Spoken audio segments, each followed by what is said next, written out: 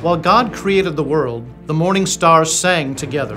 After God delivered Israel through the Red Sea, Moses and Miriam led the people in singing. God destroyed Israel's enemies under King Jehoshaphat, while the choir sang. When Jesus was born, the angels sang, and before going to the cross, he sang. God rejoices over us with singing, and one of the only things we know for certain that everyone will be doing in heaven is singing. At New St. Andrews College, we understand that music is not an elective. It is central to our being and identity. We endeavor to train all our students in a joyful and robust musical literacy that will help them shape culture in a Christ-like direction wherever they go. Additionally, we offer the Certificate of Music in conjunction with our bachelor's degree in liberal arts and culture for students who desire extra music training beyond the regular music courses they will take as a part of the core curriculum. In the certificate program, you won't simply appreciate music or listen to it or talk about it. You will do music. You will study it, analyze it, read it, write it, sing it, and play it. You will receive private instruction in your primary instrument, as well as secondary lessons in voice, piano, conducting, and other instruments. You will receive a solid foundation in music theory and analysis. You will study music history, church music, and music pedagogy. And when you graduate, you will leave with the ability to sing, play, understand, and steward music in whatever church or community you plant yourself. I'm Dr. David Erb, and this is the Certificate of Music at New St. Andrews College.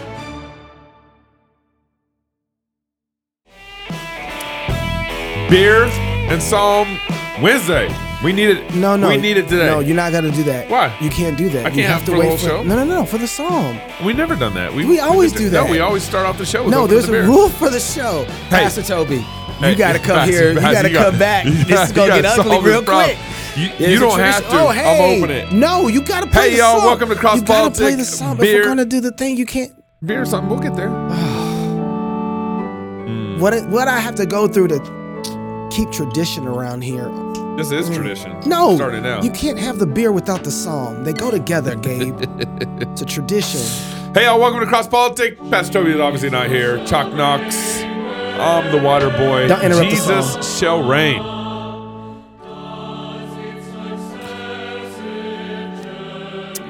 Cheers to the Cheers. king. Cheers to the king. Jesus shall reign. Oh, that's good. That's very good. All right. All right, we'll get there. Okay, We'll get there. Okay, all right. Cross Politic is live in Wenatchee, is moving to a new location again. So this is the third location that we're at in Wenatchee, and I bet you guys can just imagine why we're at a different location. No, we now. can't actually. Why don't you there's tell us? This is apparently the Seventh-day Adventists don't want us borrowing their church. Whatever. So, but we're at a new location. Afternoon talks begin at 3:00. Okay, me and Toby have 3 and 4 o'clock talks, and we got a break, dinner break, and then the live show begins at 7:30. And the new location is East Wenatchee First Baptist Church. Oh, The Baptists are taking us. We love Baptists. We love our Baptists. East Wenatchee First Baptist Church on 1700 Grand Road, East Wenatchee. East Wenatchee First Baptist Church. That's a new location. We'll tweet this out. We'll email it out. We're going to try to make sure as many people know that we're on our third location in Wenatchee this Friday. But we're looking forward to seeing everybody this Friday. will there be an announcement tomorrow about the fact that we might be moving to a different location Well, for the whole event? apparently, this is going to keep you tuned into our show all week. Are you going to do a plug? Oh, yeah. No, see what it is That was like perfect to like go into the plug. I was like, well, usually I don't do plugs. I sit here and push buttons and do things over here on the switcher because Pastor Toby's here and he does plugs, so I don't have to do this. But the question is, do you have a podcast or are you even thinking about, got to get my James White mode. Yeah. Are you even thinking about starting a podcast? Maybe your church has a podcast feed for sermons. A lot of them do. The dropwave.io is for you. That's what you need to do right now. Go to dropwave.io. Cancel culture is like walking on a thin glass bridge over the Grand Canyon. dangerous. That was made by the flood, just for everybody, so you want to know. Every step you take, you can get killed. I mean, canceled. Since the beginning, Cross Politic has been working on being anti-fragile, so no matter what happens, our content can still be delivered to you, all of you, and our moms on your TV and on your podcast stream, however you decide to get it. This past year, the Waterboy and his friend Jeremy, like Jeremy, he's a good guy. Yeah, they've been working on building a podcast hosting solution for rowdy platforms like CrossPolitic and the Fight Laugh Feast Network so that you can be confident that your podcast will never fall through the glass bridge and fall into the Grand Canyon that was made by the flood. Dropway offers seamless onboarding for shows that have been around for years to easily make that transition and solution for you when you're starting your podcast or if you've been around for a very long time. Dropwave will track all of your show's downloads by city, state, country, everywhere. And it offers a network of enterprise packages for solutions like Fight Laugh Feast, the network that you're listening to now. Free to speak, free to podcast, free to start your journey right now at dropwave.io. If you don't have a podcast, start one. That's what everybody's doing anyway. And use Dropwave. You did a good job with the read. It was a little long. It was a little long. You were able to stretch it out. Some idiot wrote that just a little long. No, it was you added to it. You expanded anyways. I was trying to help. November 8th, we've been talking about November 8th elections. We're actually going to be doing a live show November 8th, so tune in for that. It's going to be fantastic. We got all sorts of guests that'll be tuning in on November 8th, so make sure you're there. But the thing I like about this season is that people have to debate each other. Well, they should, but a lot of people aren't debating because each other. we don't have enough debates in our country. We just don't. Yeah, we don't know how to anymore. We don't even know how to debate. So this time, last night, Marco Rubio and his Democratic challenger Val Demings, had a little back and forth about the whole abortion thing, which I found kind of fantastic. Marco Rubio has been clear that he supports no exceptions, even in the cases of rape and incest. He said it time and time and time again. But what I can say to him, and I can say to Florida, we are not going back, Senator, no matter how obsessed you are with the woman's body and her right to choose. We are not going back to a time where women are treated like second-class citizens or like property. And I'll say it again because obviously he didn't hear or he doesn't want to. I support a woman's right to an abortion up to the time of viability. So, can you ask if she'll support a 24-week ban? Will you support a 24-week ban? Because you didn't support a 20-week ban. You didn't support... Up to the time of viability. But when is that? That's the vague language they all give. And then they talk about the doctor and the family. Let me tell you who else is in that room, that abortion room. The government is in that room because she brought them in there. She wants the taxpayer to pay for that abortion. That's government involvement. Not just to pay for that abortion, but to pay for them all over the world. For a woman and our girls. That's a radical... I believe at this point we're going to move on. I'm going to ask that you both allow me to move on with this debate. We still didn't hear what limits she supports. Well, we know this up until viability, whenever we decide whatever that is. Yeah. But that's not the thing that was really impressive to me. What was impressive to me has been that she said that men are obsessed with women's bodies. I wrote that down too. So what's really been interesting, though, has been watching. She's right about that. There really is an obsession with women's bodies, but it's not from the people who she is trying to point to. Right. There are men running around here dressing up like women, putting prosthetics on to make themselves, over-exaggerated prosthetics on, to make themselves look like women, going to libraries and black-facing women as men. Talk about an obsession. Yeah, right. Talking about an obsession. Yeah. Going into, and she's like, we're never going to go back because, we're not going to be second-class citizens. But yet you let these men who mock women in their looks and then join sports clubs, right, and events and colleges, and say, oh, yeah, we can just put a dress on and compete with women. Yeah. If that's not being treated like second-class citizens, I don't know what is. Right. And she would support that kind of mess. Yep. And that's right. And the only person ultimately that's being treated like a second-class citizen, the woman that's been treated like a second-class citizen, is the one in the womb. Yeah, that's right. And so, it's really interesting. If she's worried about women being treated like second-class citizens, she has a library, pun intended, full of men treating women like second-class citizens, and she refuses to step up to them. Well, this is why Democrats need to be debated on this, because all they do is speak their talking points. They don't want to have to defend anything about abortion. And then once Rubio goes on the offensive, she's on her heels. She can't answer it. What do you mean viability? 20 weeks? 24 weeks? She couldn't answer that question. And that kind of the thing I appreciate about what Rubio did was he didn't deny the exception thing. Apparently, I hope he's against the exception thing. He didn't deny it, but he went on the offensive, And that's what we need to be doing on these debates. It's like, what do you mean we're obsessed with women's bodies? You're obsessed with murdering babies. Yeah. You're going 20 weeks, you're going 24 weeks. You're obsessed with this standard that just doesn't shake out well at all. Speaking of abortion, Stacey Abrams was on MSNBC, obsessed still with abortion. She was asked, how should we be dealing with the economy right now? And just listen to her answer. What could you do as governor to alleviate the concerns of Georgia voters about those livability, daily, hourly issues that they're confronted with? But let's be clear.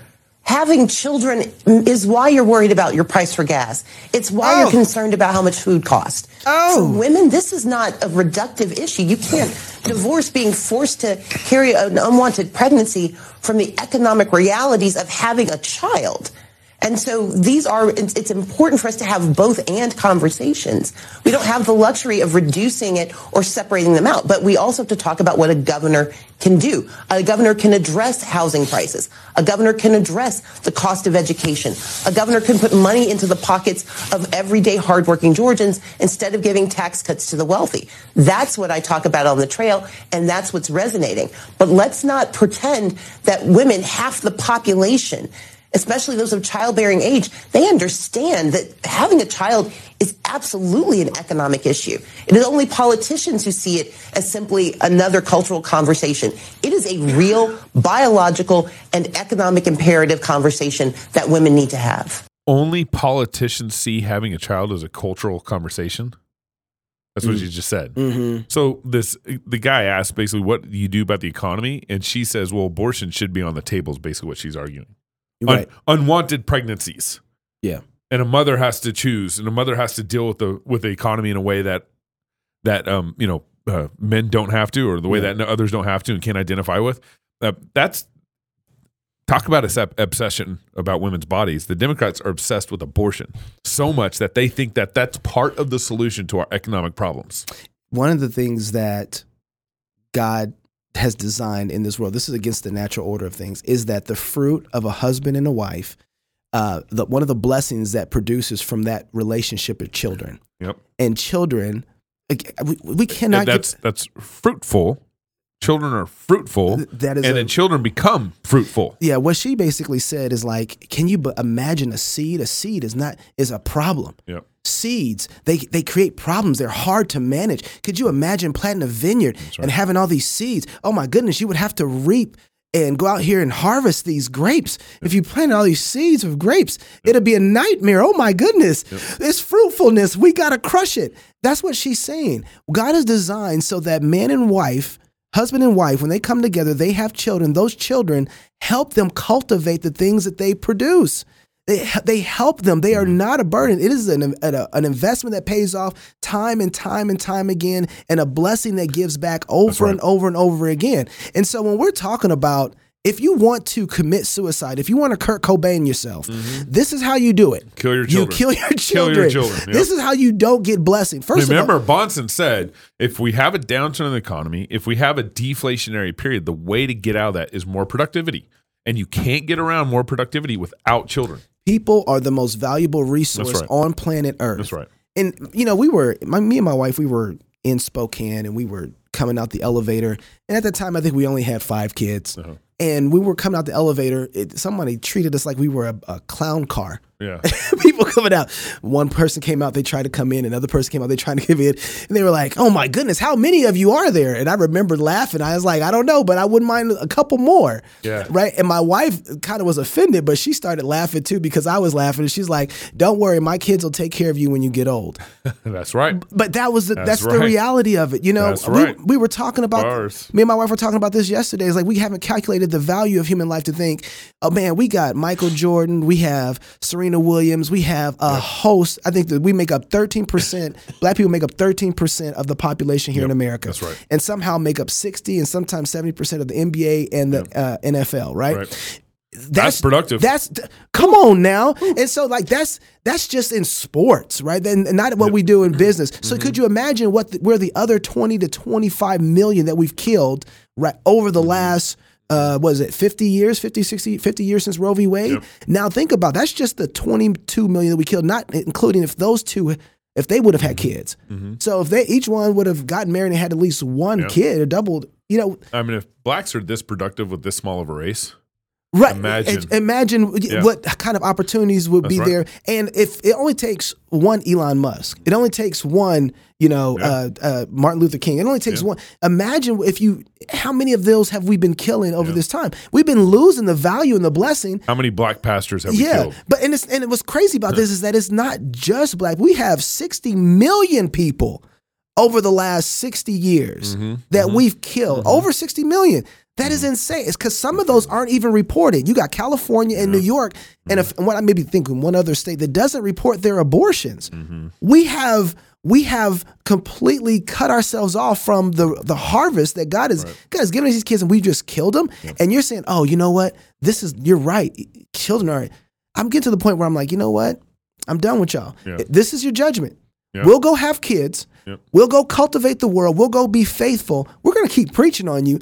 But you guys are insane. That's right. You're missing out on the blessing that is children. So Stacey Abrams is queen of the whole election fraud stuff.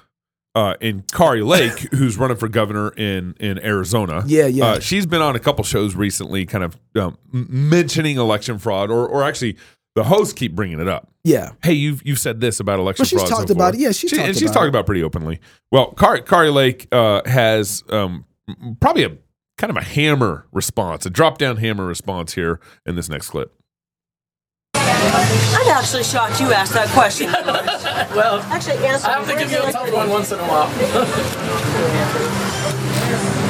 I did a little. Actually, Anthony, how old are you? 20. Are you a journalist? No.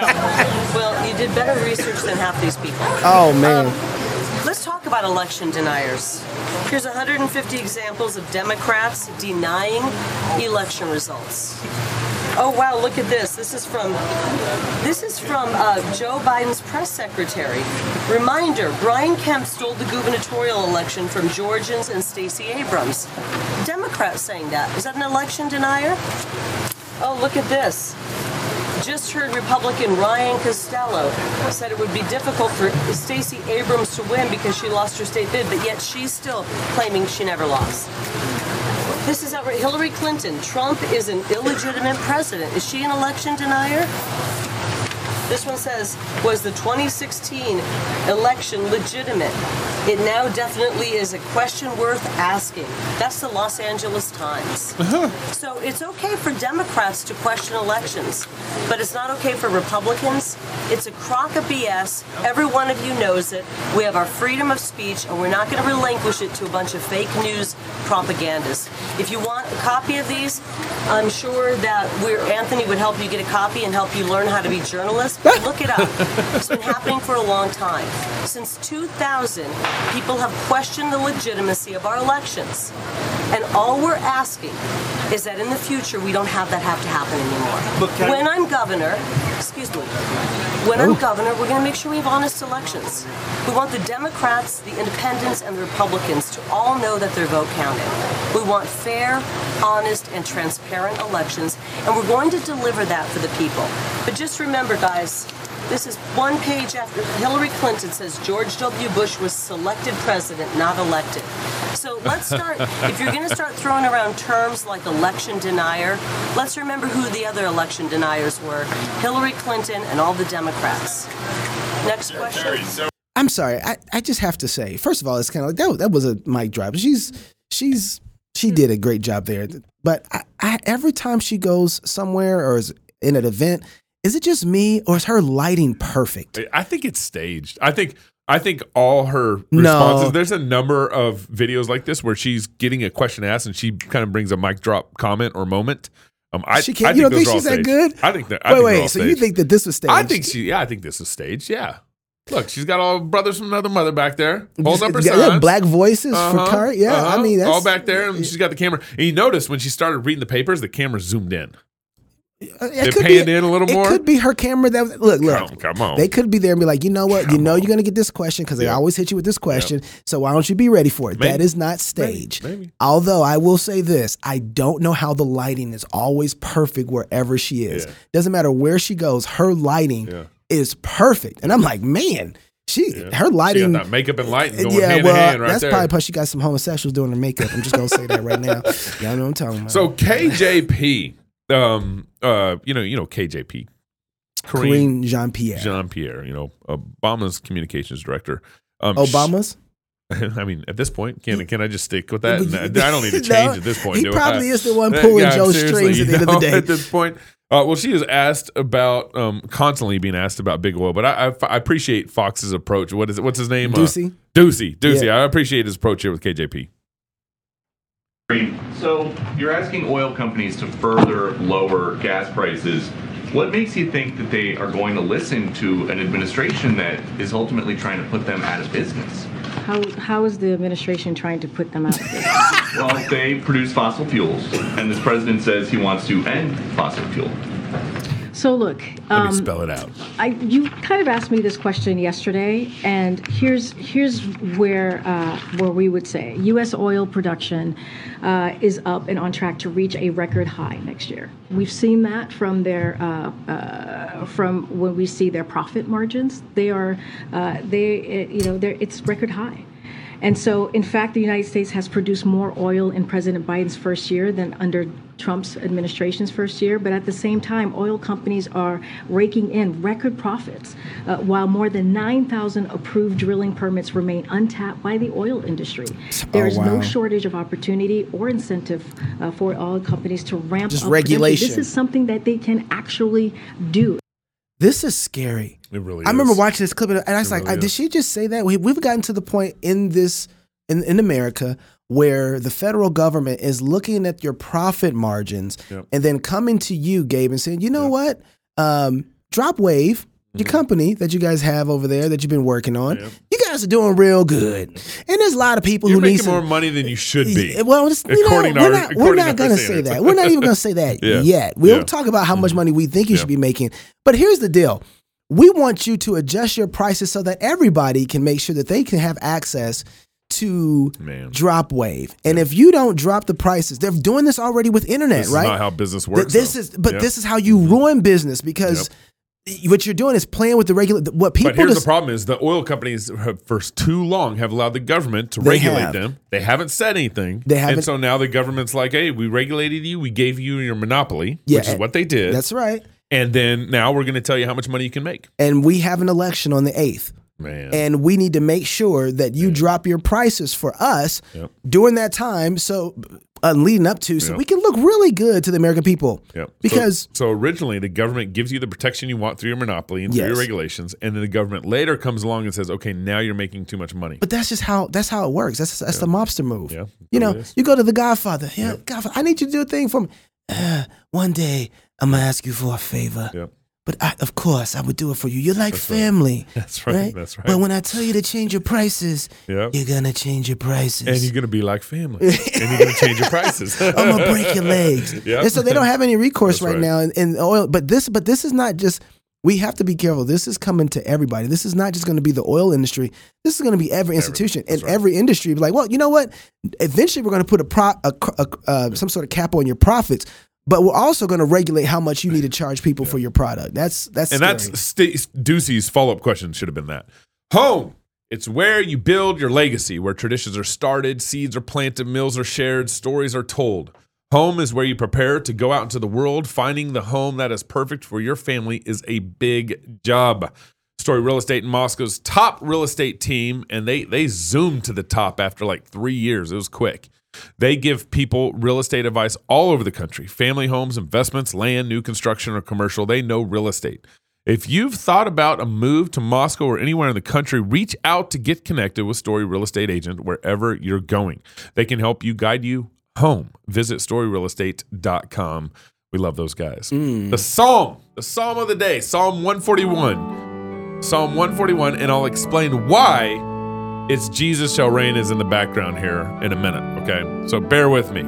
First, let me read the Psalm. Psalm 141. O Lord, I cry out to you. Make haste to me. Give ear to my voice when I cry out to you. Let my prayer be set before you as incense, the lifting up my hands as the evening sacrifice. Set a guard, O Lord, over my mouth. Keep watch over the door of my lips. Do not incline my heart to any evil thing, to practice wicked works with men who work iniquity.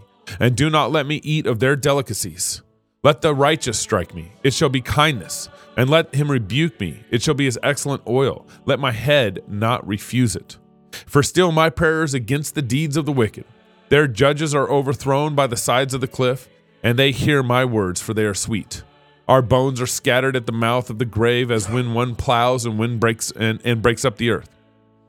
As when one plows and breaks up the earth. But my eyes are upon you, O God the Lord. In you I take refuge. Do not leave my soul destitute. Keep me from the snares they have laid for me, and from the traps of the workers of iniquity. Let the wicked fall into their own nets, while I escape safely. As you read through this psalm particularly, you need to realize, and you need to quickly realize, that you do not speak the way God wants you to speak to him. All right, David speaks a certain way, and we need to kind of change our tune in how we speak to God. We need to develop a psalm-like voice in our prayers to God. And in doing this, you will draw closer to God, because your prayers will begin to reflect the reality of who God is, who man is in relationship to God, and the nature of the world around us.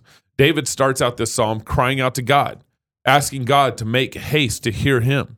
Twice, David in the first verse says, I am crying out to you, so please hear me. It says, give ear to my voice.